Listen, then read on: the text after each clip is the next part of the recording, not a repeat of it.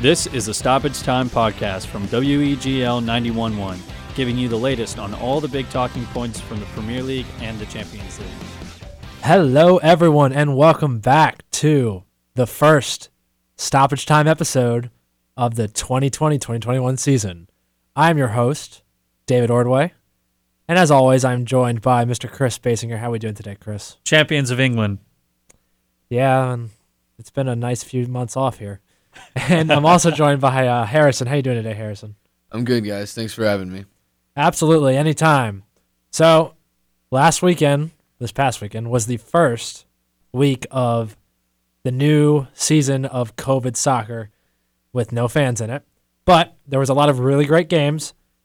Newcastle beat West Ham United 2-0. Callum Wilson, the new Callum Wilson signing by Newcastle, from Bournemouth, scored in the 56th, and Jeff Hendrick scored in the 87th. After that was Leeds United versus Liverpool. The 4-3 game. It was a really, really great game to watch. Salah scored a pen in the 4th minute. Then Jack Harrison scored for Leeds. Van Dijk then scored for Liverpool. Patrick Bamford then scored for Leeds. Mohamed Salah then scored an absolute clinical finish in the 33rd minute. And then Matus Klich scored in the 66th. And then finally, Mo Salah scored another penalty in the 88th minute, which was just a really tough way to end the game. But I know Mr. Champions of England over here has something to say about his Liverpool team. It was a tough game, to be sure.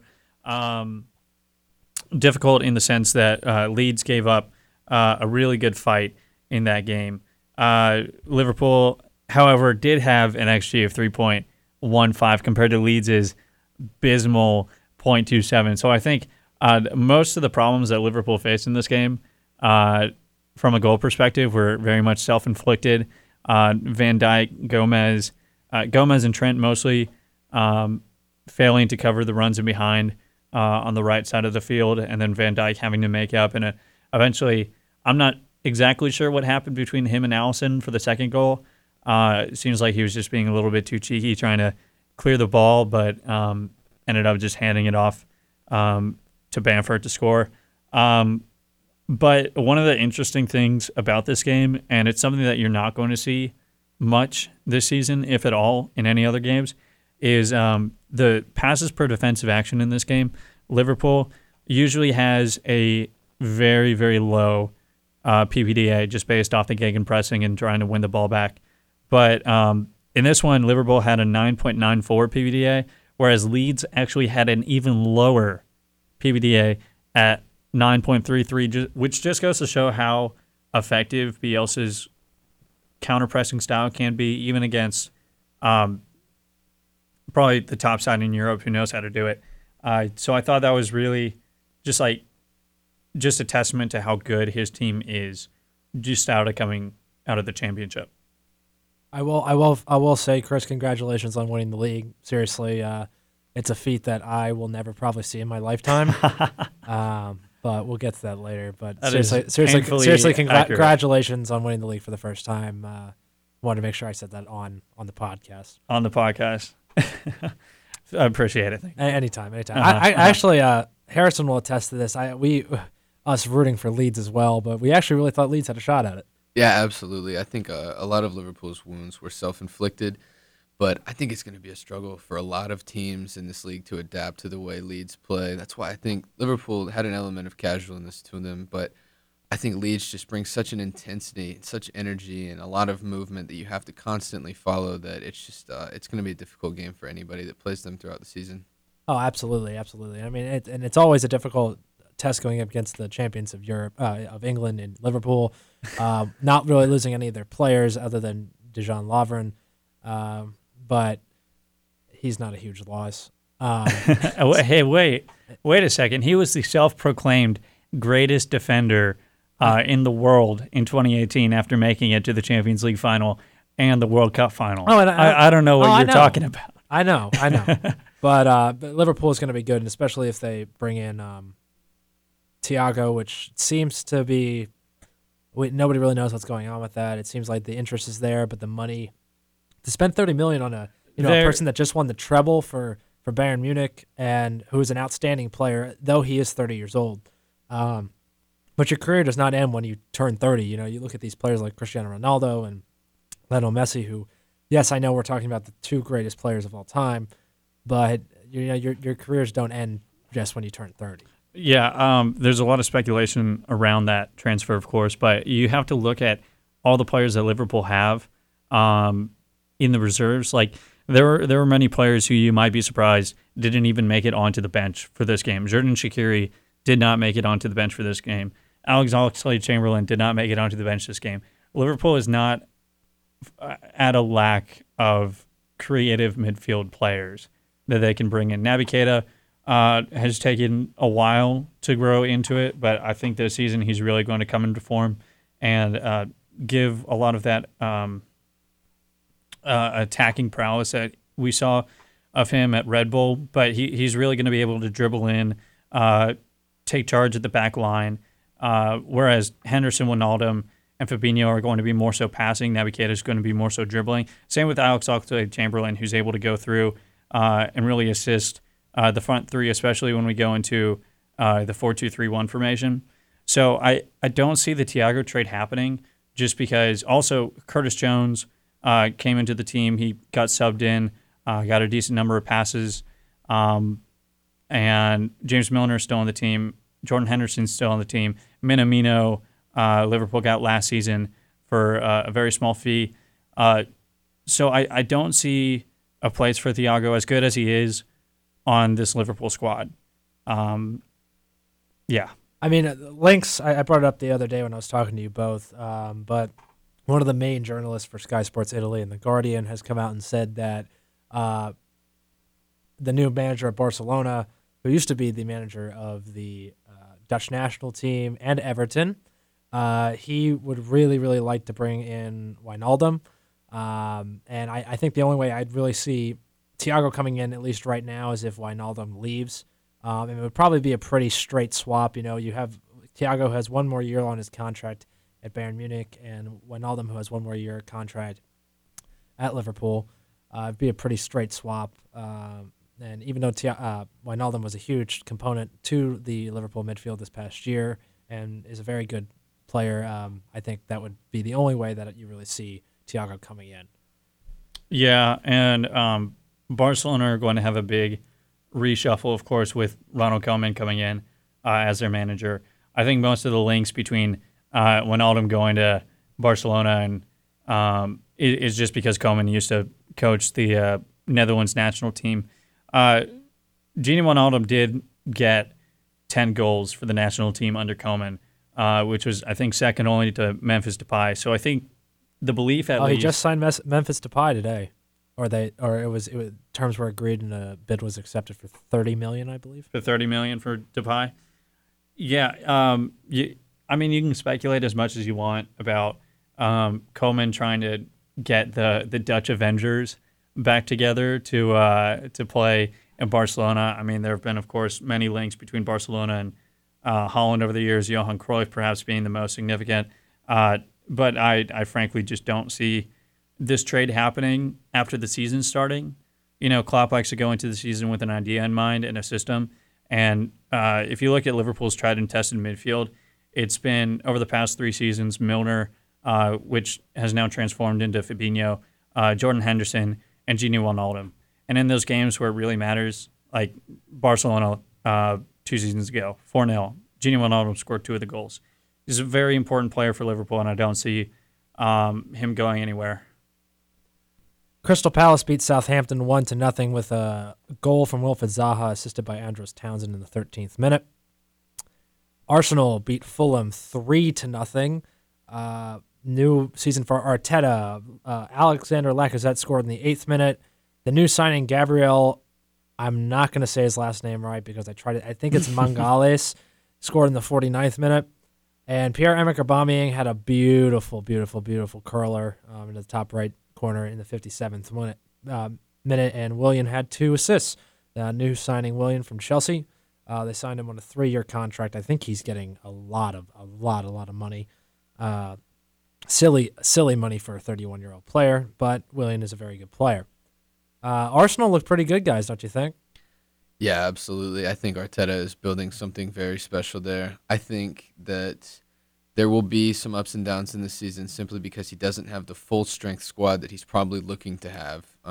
They're still looking to make acquisitions in the midfield like Hassem Oa from Lyon, but he's absolutely building something special there. There's his tactics have been pretty spot on in almost every game that he's been in, and he's negated some of the best managers in the league's tactics like Klopp and Lampard, and he's found a way to get everything out of Aubameyang, which is exactly what they need to keep winning games.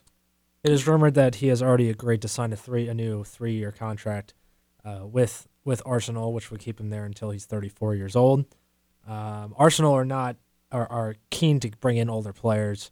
The joke has been over the past few years that unless you play for Chelsea and you're ready to step down, you go to Arsenal. Now, in that case, but Willian is a really strong player. Aubameyang is arguably the best striker in the Prem, and especially right now with how many goals he's scoring and only coming behind Jamie Vardy last year in the Golden Boot race and tying the year before with Mohamed Salah and Sadio Mane. Chris, are you at all concerned about Arsenal challenging for the title this upcoming year? I don't see them challenging for the title. There's a good chance that they could challenge for top 4. Not really set on it just because we've only seen them play one match under in this new season. Not completely convinced by Willian yet. He did get 2-3 assists in the game, so he did look good, but Fulham looked absolutely abysmal after those first 10-15 minutes where they only had 5 shots in the entire game and 1 shot from inside the box. They weren't creative at all in the final third. Arsenal had 95% of the chances. Arsenal looked good, but Fulham looked terrible. So I don't think you could take this result and say Arsenal are going to be great because they had a good result against a team that just got promoted via the championship playoff. I see Arsenal challenging for top 4, but ultimately finishing 6th this season. Yeah, just a little add on Fulham. I know it is the first game of the season, but they will struggle because they don't have a difference maker in that final third. People talk about bringing in Mitrovic off the bench and things like that. He's been in this league. He's proven he's not the difference maker in this league that he is in the championship, and they just lack that quality going forward. And you got to watch Scott Parker here over these next few weeks. He just got a gut punch in the first week of his managerial career in the Premier League, and sometimes these managers panic and they start to shy away from what they had been doing in the championship, and if he changes his ideas and everything, he might lose the team. Yeah, the one good thing that we saw from Fulham this season is not spending over £100 million on players coming in, because that obviously did not work the last time that they tried that.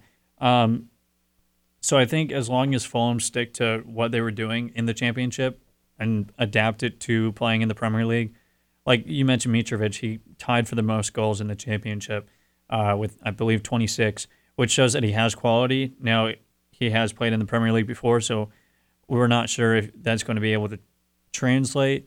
I think they need to at least start him because they didn't have any real attacks going forward without him on the pitch. But yeah, not a strong start from Fulham. Hopefully Scott Parker can pull it together, as he was the Tottenham U23 manager before he went to Fulham, and he took over after Claudio Ranieri was fired 2 years ago in the Premier League, and then he brought him back up this past year. West Bromwich Albion played Leicester. Newly promoted West Bromwich Albion played Leicester City. Leicester City won 3-0, all second half goals. 2 of them were penalties. Timothy Castagne, new signing from Atalanta, a right back, scored in the 56th minute. Jamie Vardy added 2 penalties in the 74th and the 84th minute. Leicester back into their winning ways again. Brendan Rodgers seems to, at least have shaken off the poor end of the season last year. They should have been in the Champions League. They are in the Europa League.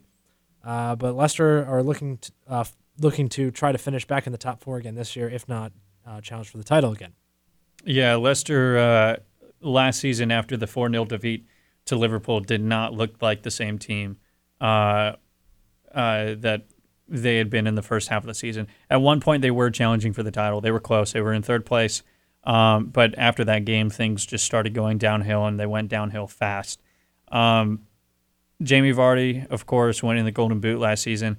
Credit to him. He's going to be able to add more goals by taking penalties.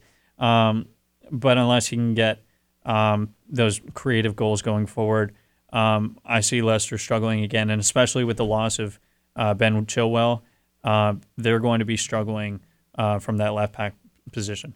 Yeah, the sooner they can get the likes of Ricardo Pereira back and James Maddison, I can see this team getting things back together a little bit. But in terms of challenging for a European spot, I'm not quite sure they can do that with the fixture congestion. Being in the Europa League is very difficult doing Thursday and Sunday. Tottenham Hotspur played Everton in the first game of the season. Tottenham Hotspur under Jose Mourinho came up short 1-0. Dominic Calvert-Lewin scored off of a beautiful free kick from Lucas Digne. Dominic Calvert-Lewin jumped right over top of Eric Dyer and put it up upper left-hand corner above Lloris. Tottenham Hotspur seemed to be struggling once again at the beginning of a season similar to last year under a new manager, Jose Mourinho. Just seemed to not be able to get anything going. Yeah, Tottenham were about as creative and entertaining to watch as the England national team were during the Nations League. It seemed like there was no system going forward. Tottenham really struggled in trying to create chances in the midfield. There were a lot of passes between the back line, not very penetrative. The only thing going forward was trying to get it up the line to Son in the first 20 or so minutes of the game, where he only had 2 shots in the entire game, and those were in the second and 25th minutes. But I think the biggest problem was Harry Kane had 2 shots in the entire game, and they came in the 77th and the 80th minutes. And if you are waiting 70 minutes to get your striker in the game, the player that is supposed to be scoring you the goals, then there is something fundamentally wrong with Tottenham's strategy of attack. I'm breaking out of my host mode now because I can do that with Leeds Tottenham. Very disappointing game to watch, and to think that we looked so good towards the end of last season, one of the hottest teams in the Premier League, right behind Manchester United, and after that 2-0 loss to Sheffield United in the I think it was 2-0 in the summer, we seem to have gotten things together, and under Jose Mourinho with the new All or Nothing documentary that just came out, which is a fascinating watch. I highly suggest you guys watch it. It's important that to see the chemistry in the team with the new signings of Doherty and Højbjerg, and it just didn't look right. Everything kind of seemed off. Harry Kane was super hot when it was towards the end of last season. He missed 6 months, and I know 2 of those months were COVID. COVID was involved, so they weren't really playing in general. But Harry Kane still finished with 19 goals last season, which I think is still impressive. People ask if he's fallen off. I don't believe so. But I do believe that the system that we are playing hurts him in his trek. I mean, you look at it, and I saw a statistic today. Over the last games, Dele Alli has 1 goal. It's a penalty in the last 14 games. Lucas Moura has 0 goals in 16 games and the last 16 games and 21 games, including the Premier League. Heung-min Son has 2 goals in the last 12 games. And these are our and Steven Bergwijn, who is the new signing back in January, has 0 goals in the last 9 games. I think the last goal he scored was against Manchester City when we beat them 2-0 when they had 10 men. Tottenham are struggling right now offensively, which is something that I think all of us could agree was it's something that we're susceptible with, especially with Mourinho. I know Harrison said earlier that it's tough because Mourinho defensively can put a defense together, and we only let up 1 goal to an Everton side who just signed James Rodriguez, Decore, and Allen from Napoli, and a new midfield, and we let up 1 goal, which was a header by Dominic Calvert-Lewin on a set piece. Otherwise, we didn't let up a goal from play, which last year was a problem. But when you focus so much on one thing, we forget to focus on the other thing, which is attacking. Missing a backup striker and still not having one, sending Troy Parrott out on loan to Millwall. We're not injured yet, but if Harry Kane gets injured, we're going to be in a similar position to where we were last year. And if any of you guys watched the Tottenham documentary, you can see how much Tottenham struggled before COVID hit, and how when you lose your striker, as in Harry Kane, and another attacking player such as Heung-min Son, you struggle. I hope that Tottenham will get it together before Thursday's Europa League game against Lokomotiv Plovdiv. And I forget where they're from. Chris, I know you know. Bulgaria. Bulgaria. Yeah, Yes. we're going to go to Bulgaria on Thursday before our game against Southampton on Sunday. But something needs to change, and I'm hoping that Mourinho, even though he said the players were lazy in their press, which is not wrong, to publicly criticize your team is something that I'm not used to under Pochettino, at least. Pochettino really never criticized the team for their lack of ambition.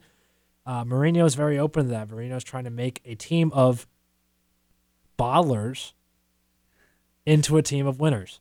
Do you think that'll encourage them, these players? Depends on the player. I mean, when you have professionals in there like Hugo Lloris, who's a World Cup winning goalkeeper and is an outstanding goalkeeper, one of the best in the world.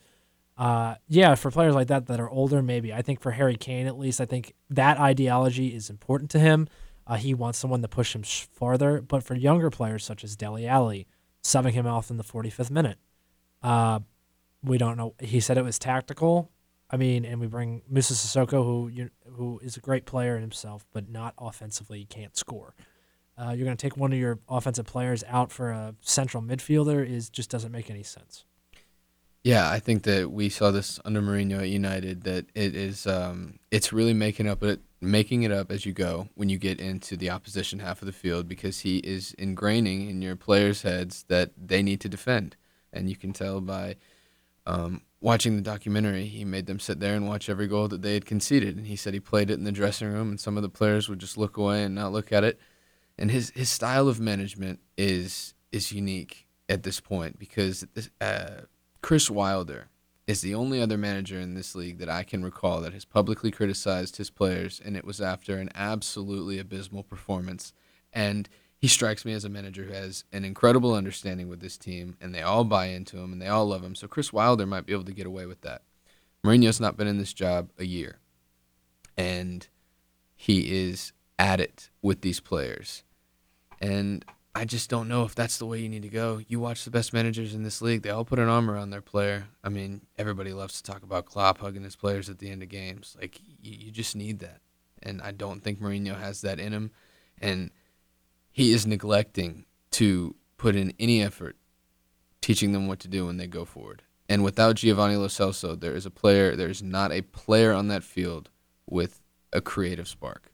With the loss of Christian Eriksen last year in the January transfer window to Inter Milan, we never replaced him as a player, especially this past summer. And we saw that with last summer when we wanted to sign. We signed Giovanni Lo Celso on the second to last day of the transfer window. We wanted to get another player, whether it was Eriksen was going to sign a new long-term contract in which would keep him at Tottenham. He did not. He was gone. Bruno Fernandes, before Manchester United signed him in January, Tottenham were very heavily linked with him and had a deal, it seemed to be, personal terms, agreed. But he ended up going to Manchester United, and we can see the player that we missed out on there. And they tried for Paulo Dybala on the last day, but Paulo Dybala said he did not want to come. I want to stay at Juventus, which is understandable because Juve is one of the best teams in the world.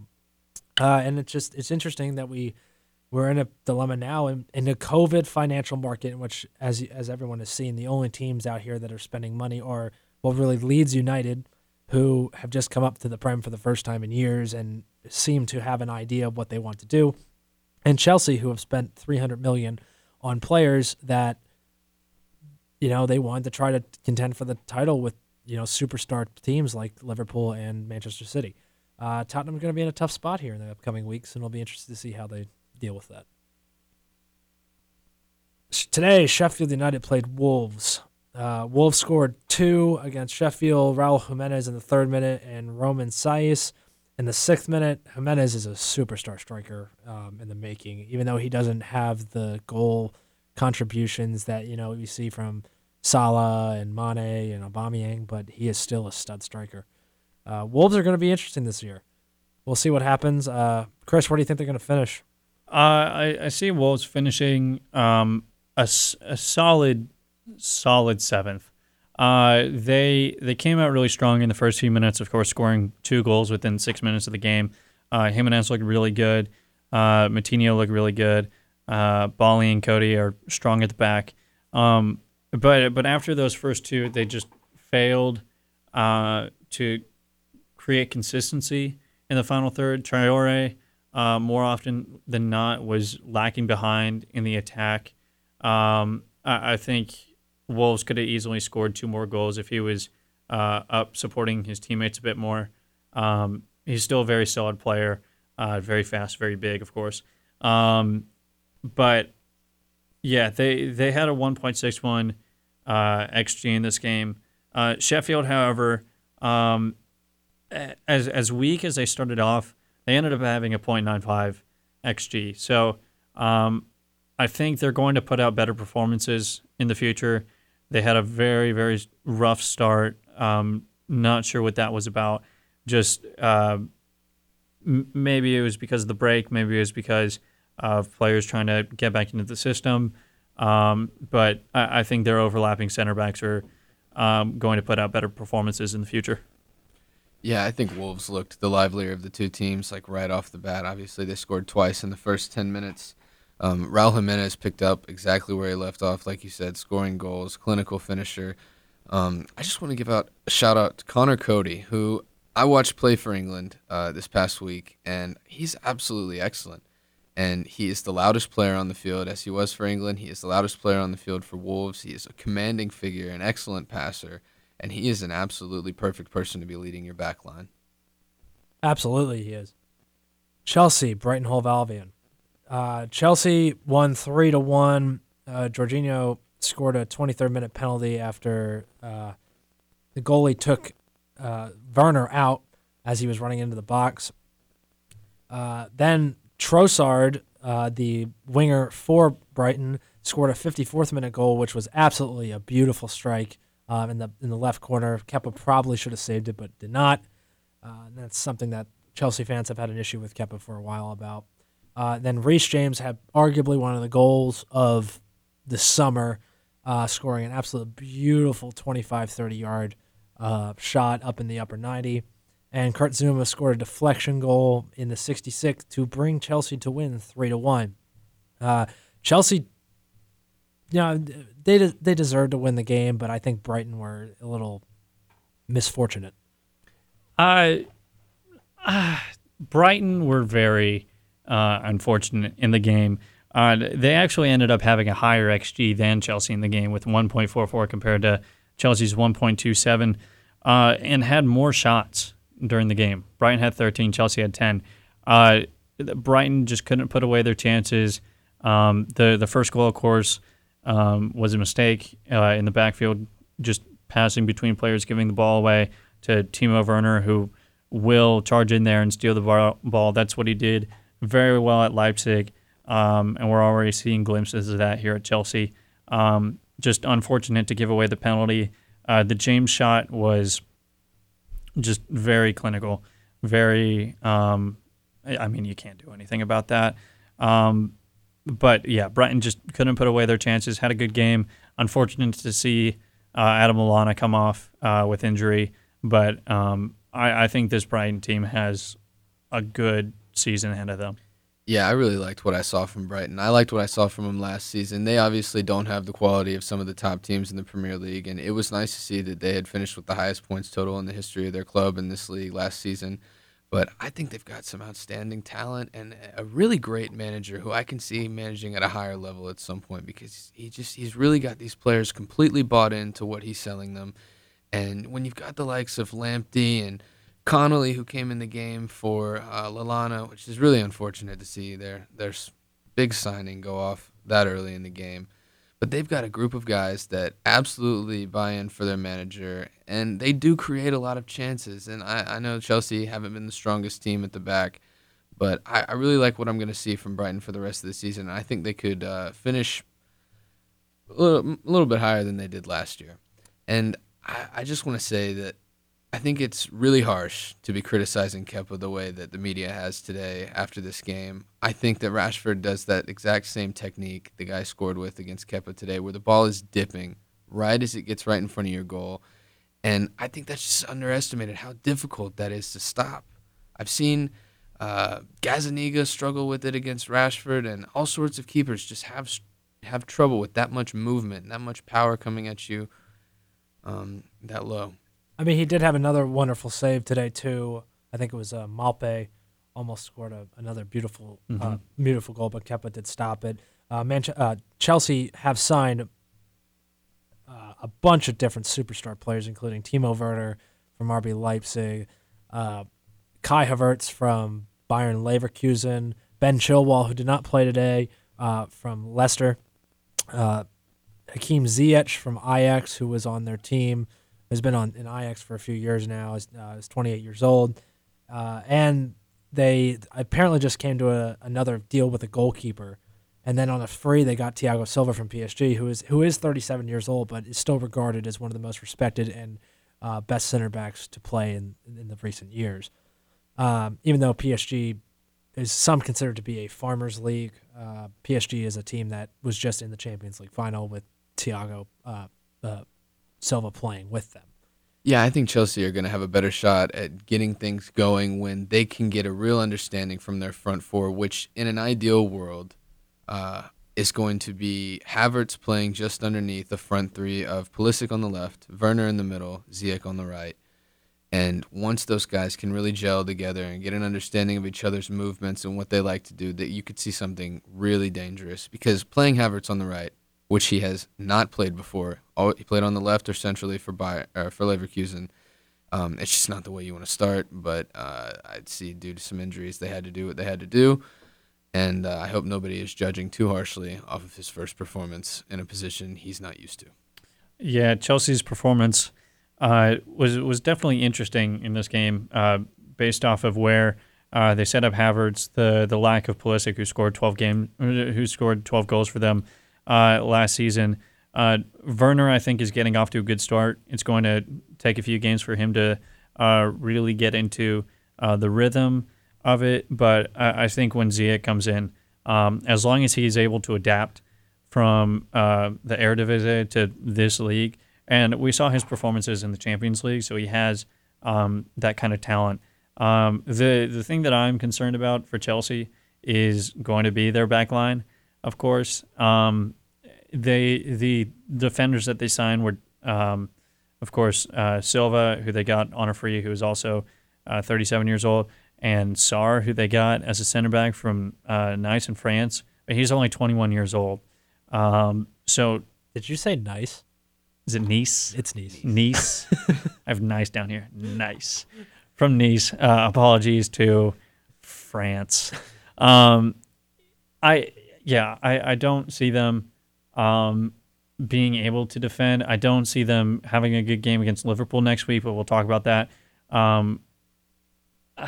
It seems like their idea is that they're going to try and score as many goals as possible and not worry about their back line and hope that they can score more goals than the opponent, which is a good strategy to have. You always want to score more goals than the other team, but if you don't have the players on your back line to, help mitigate the amount of goals that are scored against you, I think they're going to have problems with that this season and problems with high-scoring games. If Brighton were just a bit more clinical, this very easily could have been a Brighton win. Yeah, I know we're really focused on Chelsea incomings, but I'm going to have to do one more shout-out, and that's to an outcoming from Chelsea, Tariq Lamptey. What a player. Today was excellent. I'm aware it's his old team, and he must have had a little bit extra for that very reason, but he was direct, he was fast, he was creative, and he was really giving them trouble down that right side, and they had to get Mount to drop deeper to start doubling up just to make sure he didn't break through, and he actually broke through one of the doubles and almost created a perfect chance for a goal-scoring opportunity. It's amazing the quality of players that Chelsea lets go, and I think one of my biggest criticisms for Chelsea was, and not the criticism of them signing these high-quality players, but they put so much emphasis this past year with the transfer ban on their youth and bringing up Mason Mount and Tammy Abraham and Reece James, who did play today and had a beautiful goal. But now that they signed all these players like Mason Mount and Tammy Abraham are going to be subs, most likely. I think Mason Mount will get some more starts than Tammy, but that's my biggest criticism of them. After spending $300 million on positions that, yes, I understand they signed two center backs, but with the money they spent on these other players, which I think is outstanding. They signed some superstars in the making. I think that the one position they needed was a good center back, and I'm curious to see how that affects them towards the end of the season. 4 teams did not play this weekend: Aston Villa, Burnley, Manchester City, and Manchester United. They all had the weekend off because Manchester City and Manchester United were playing in the Champions League, and they were playing in the FA Cup. Am I right with that? I think I'm right with that.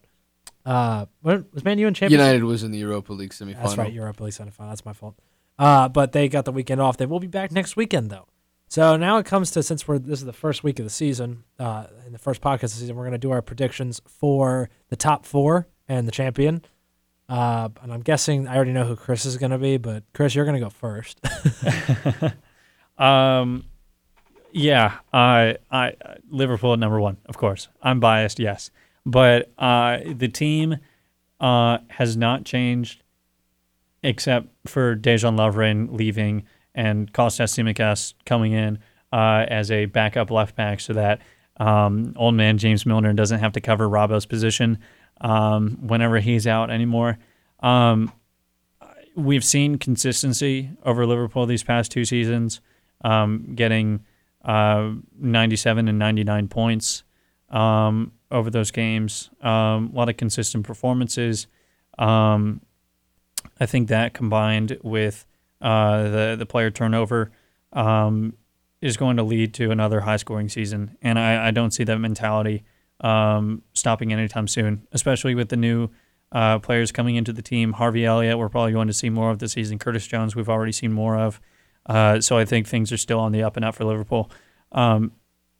Second place, I'm going to say City again. They're definitely going to bounce back from last season. To what degree, I don't know yet, because we haven't seen them play, especially in these new kits that they're playing in. Not quite as bad as United's, but, getting there. But that doesn't impact how they play. The big impact is going to be David Silva leaving and that voice in the locker room. He was so important to that team that they're going to build a statue of him outside the Etihad. So that's going to be an impact. It's also speculated that it's going to be Pep's last season. I believe it's the last season on his contract for the moment. So you have to wonder if he's going to put all his chips in the Champions League, or if he's going to do the same thing that he's done every year and try and win every competition.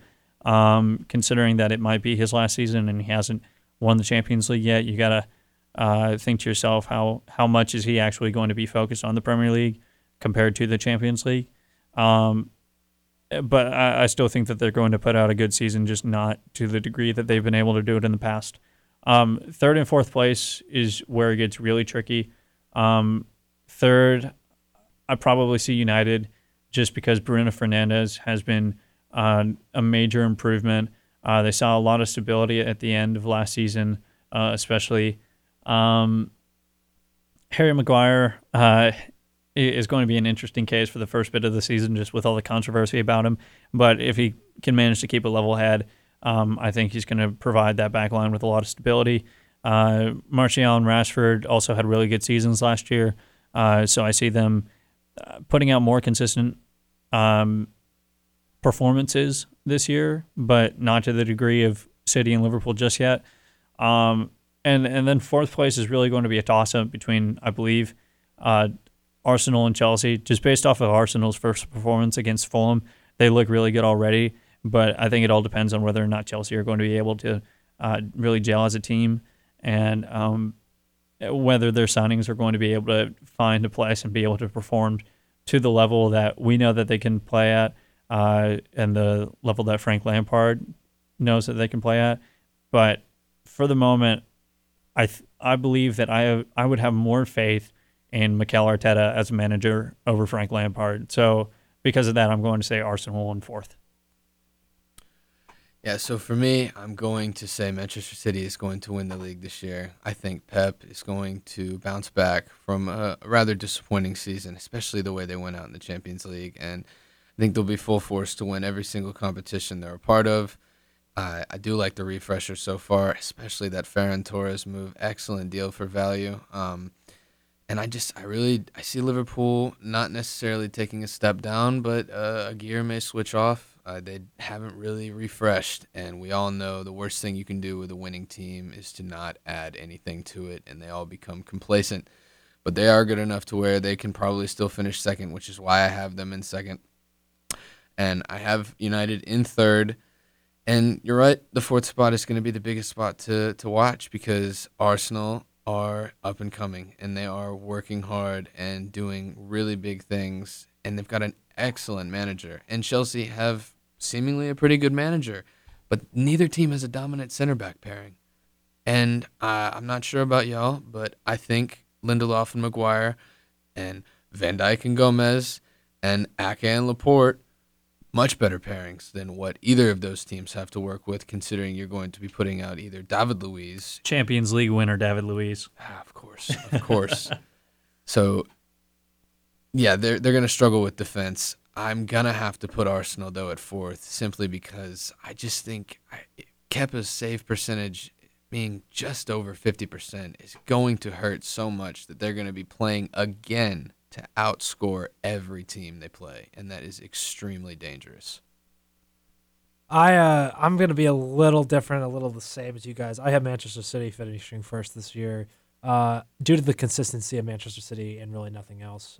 Manchester City, again, with Torres getting a really great bargain. Nathan Ake, who I've always rated very highly as a center back. I know he's a little short. He's not the biggest guy in the world, but he's always been outstanding ever since he's been on Bournemouth. And was one of the key anchors to their team last year. So I think City, even with losing David Silva, with Pep's last year, Aguero's last year as well, I would think, and the attack that they have, even though they lost Leroy Sané, I still think they're going to be a threat. I don't think the points total this upcoming year will be as high as it was in the past. I think there's a lot more competition in the league this year due to having teams in the league like Wolves and Leeds and Leicester and these teams pushing higher and higher, and Everton even, Everton looked a lot better too. I think there's going to be some more losses in these teams this year.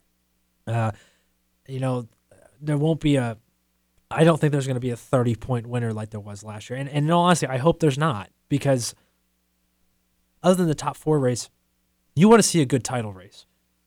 And I'd rather see a title race between 3 or 4 teams rather than just 1 and 2 teams just going at it for the whole season. Second place, I think I'm going to be a little weird with this one. I'm going to put Arsenal in second. Yeah, I know Harrison's eyes just blew up. I'm going to put Arsenal in second. I believe that, I'm going to hop on the Arteta hype train here.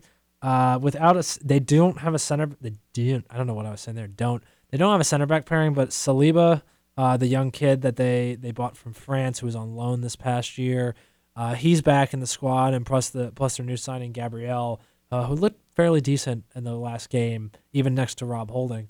I think they're going to be really good, and I think their attack is really outstanding. Now, I'm going to put a little asterisk next to that second place. The asterisk I'm going to put next to the second place is they need to sign a center midfielder. Whether that's Arwar or Partey, I don't know. And I don't know if it's going to happen because I don't know how much money they have, but I'm going to put Arsenal in second place. Third place, I'm going to put Liverpool. I'm going to have Liverpool in third. I think Liverpool are going to fall, as Harrison said, fall off the gas a little bit. And we'll see what happens with them. I'm curious to see. Fourth place, Manchester United, obviously. And I actually, and in all honesty, I could switch Manchester United and Arsenal just as easy. For some reason in my gut, I have Liverpool finishing third this year. But Manchester United or Arsenal are going to be those other top 4 spots. I really don't know how it's going to figure out, but that's my prediction. And we'll see what happens from there, though. And so now we're going to move on to relegation, and this is always interesting because last year I was very much wrong with my relegation picks.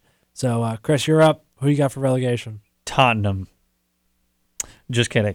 For relegation, just based off of their first performances, Fulham and West Brom do not look like they are going to stay in the Premier League. Norwich last year had us fooled for the first month with August Player of the Month Timu Pukki putting out some good performances, scoring 5 or 6 goals.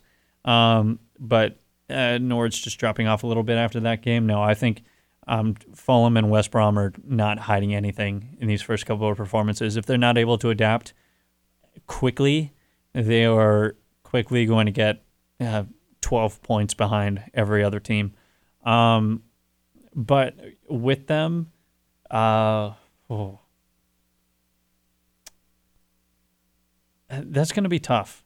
It's going to be tough because I think there are a few teams that are going to be struggling in that sense. I see Aston Villa struggling again this season.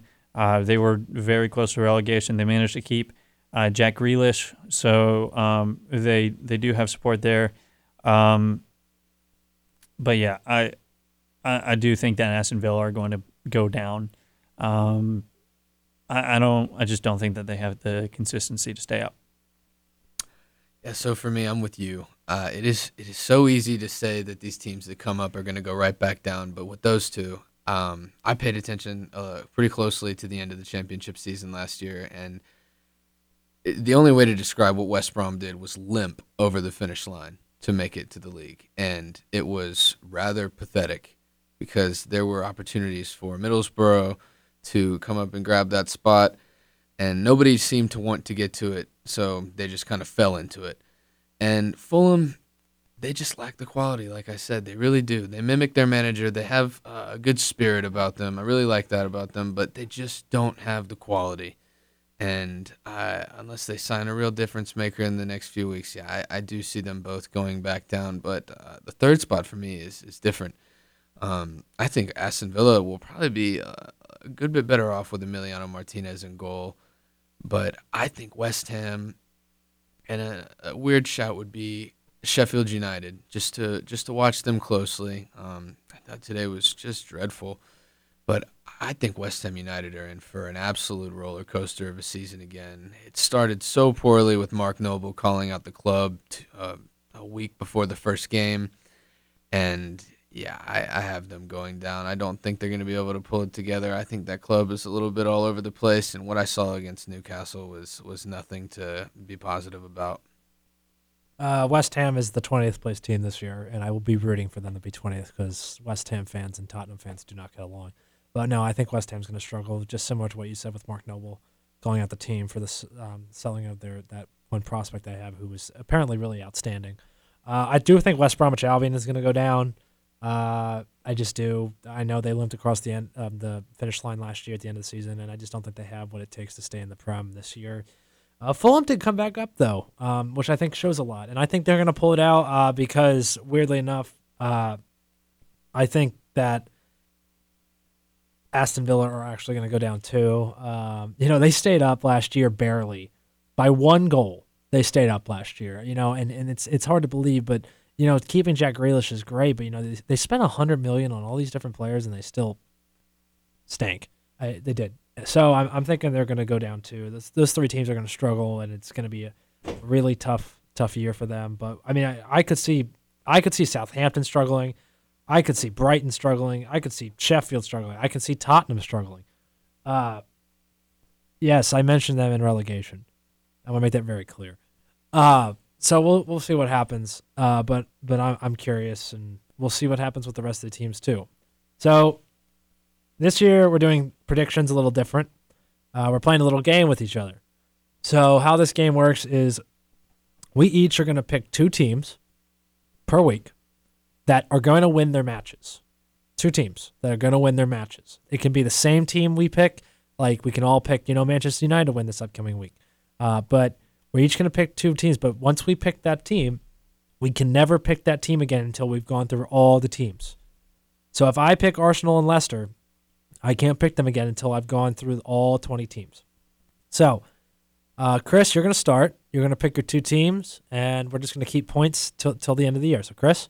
Okay, so I made these decisions based off which teams I thought had good performances against good teams and which teams I knew were going to lose this week 100%. So the two teams that I'm picking this week is going to be Leeds, who's playing Fulham. Leeds, of course, had a good show against Liverpool, and Fulham did not have a good show against Arsenal. So I'm picking Leeds to go over and win that one. And Everton are going to be defeating West Brom. These are the two teams that I said that were going to get relegated. And I think these are the safe bets. You looked at the first two teams on the score sheet, and you just took them both, didn't you? Well, it did work out like that. Harrison? So this week, I think Manchester United will beat Crystal Palace, and I'm going to say that Aston Villa is going to beat Sheffield United next Monday. Now, that's an interesting pick. Now, the one thing about this, you have to be fairly tactical, and I think you were getting Aston Villa out of the way pretty quickly. And I'm also going to be a little tactical. My first pick is going to be, I'm going to take Southampton over Tottenham. I think that Southampton definitely can beat Tottenham, with Tottenham being strong. And don't get me wrong, guys, I will be rooting for Tottenham this weekend. But with how this game works, you got to be tactical. You got to get some teams out of the way now. In case. So I'm going to pick Southampton over Tottenham. And then my other pick I think I'm going to do is I'm going to take. Oh, you know what? Yeah, I'm going to do it. I'm going to take Leeds over Fulham as well. I just think, as everyone has said, Fulham's going to struggle, and Leeds just looked so good in their first game. And I know I'm going to get this right this time. Bielsa. There you go. I got it. Bielsa has really put a team together there that's really strong. So I think they're going to win too. So that's going to do it for this week's episode of Stoppage Time. I'd like to thank Harrison and Chris for joining me in the studio today. It was great, guys. It was a pleasure having you on. And we look forward to seeing you next week. Thanks for listening to this week's episode of Stoppage Time. You can follow us on Instagram at StoppageTime91.1 for news, updates, and more.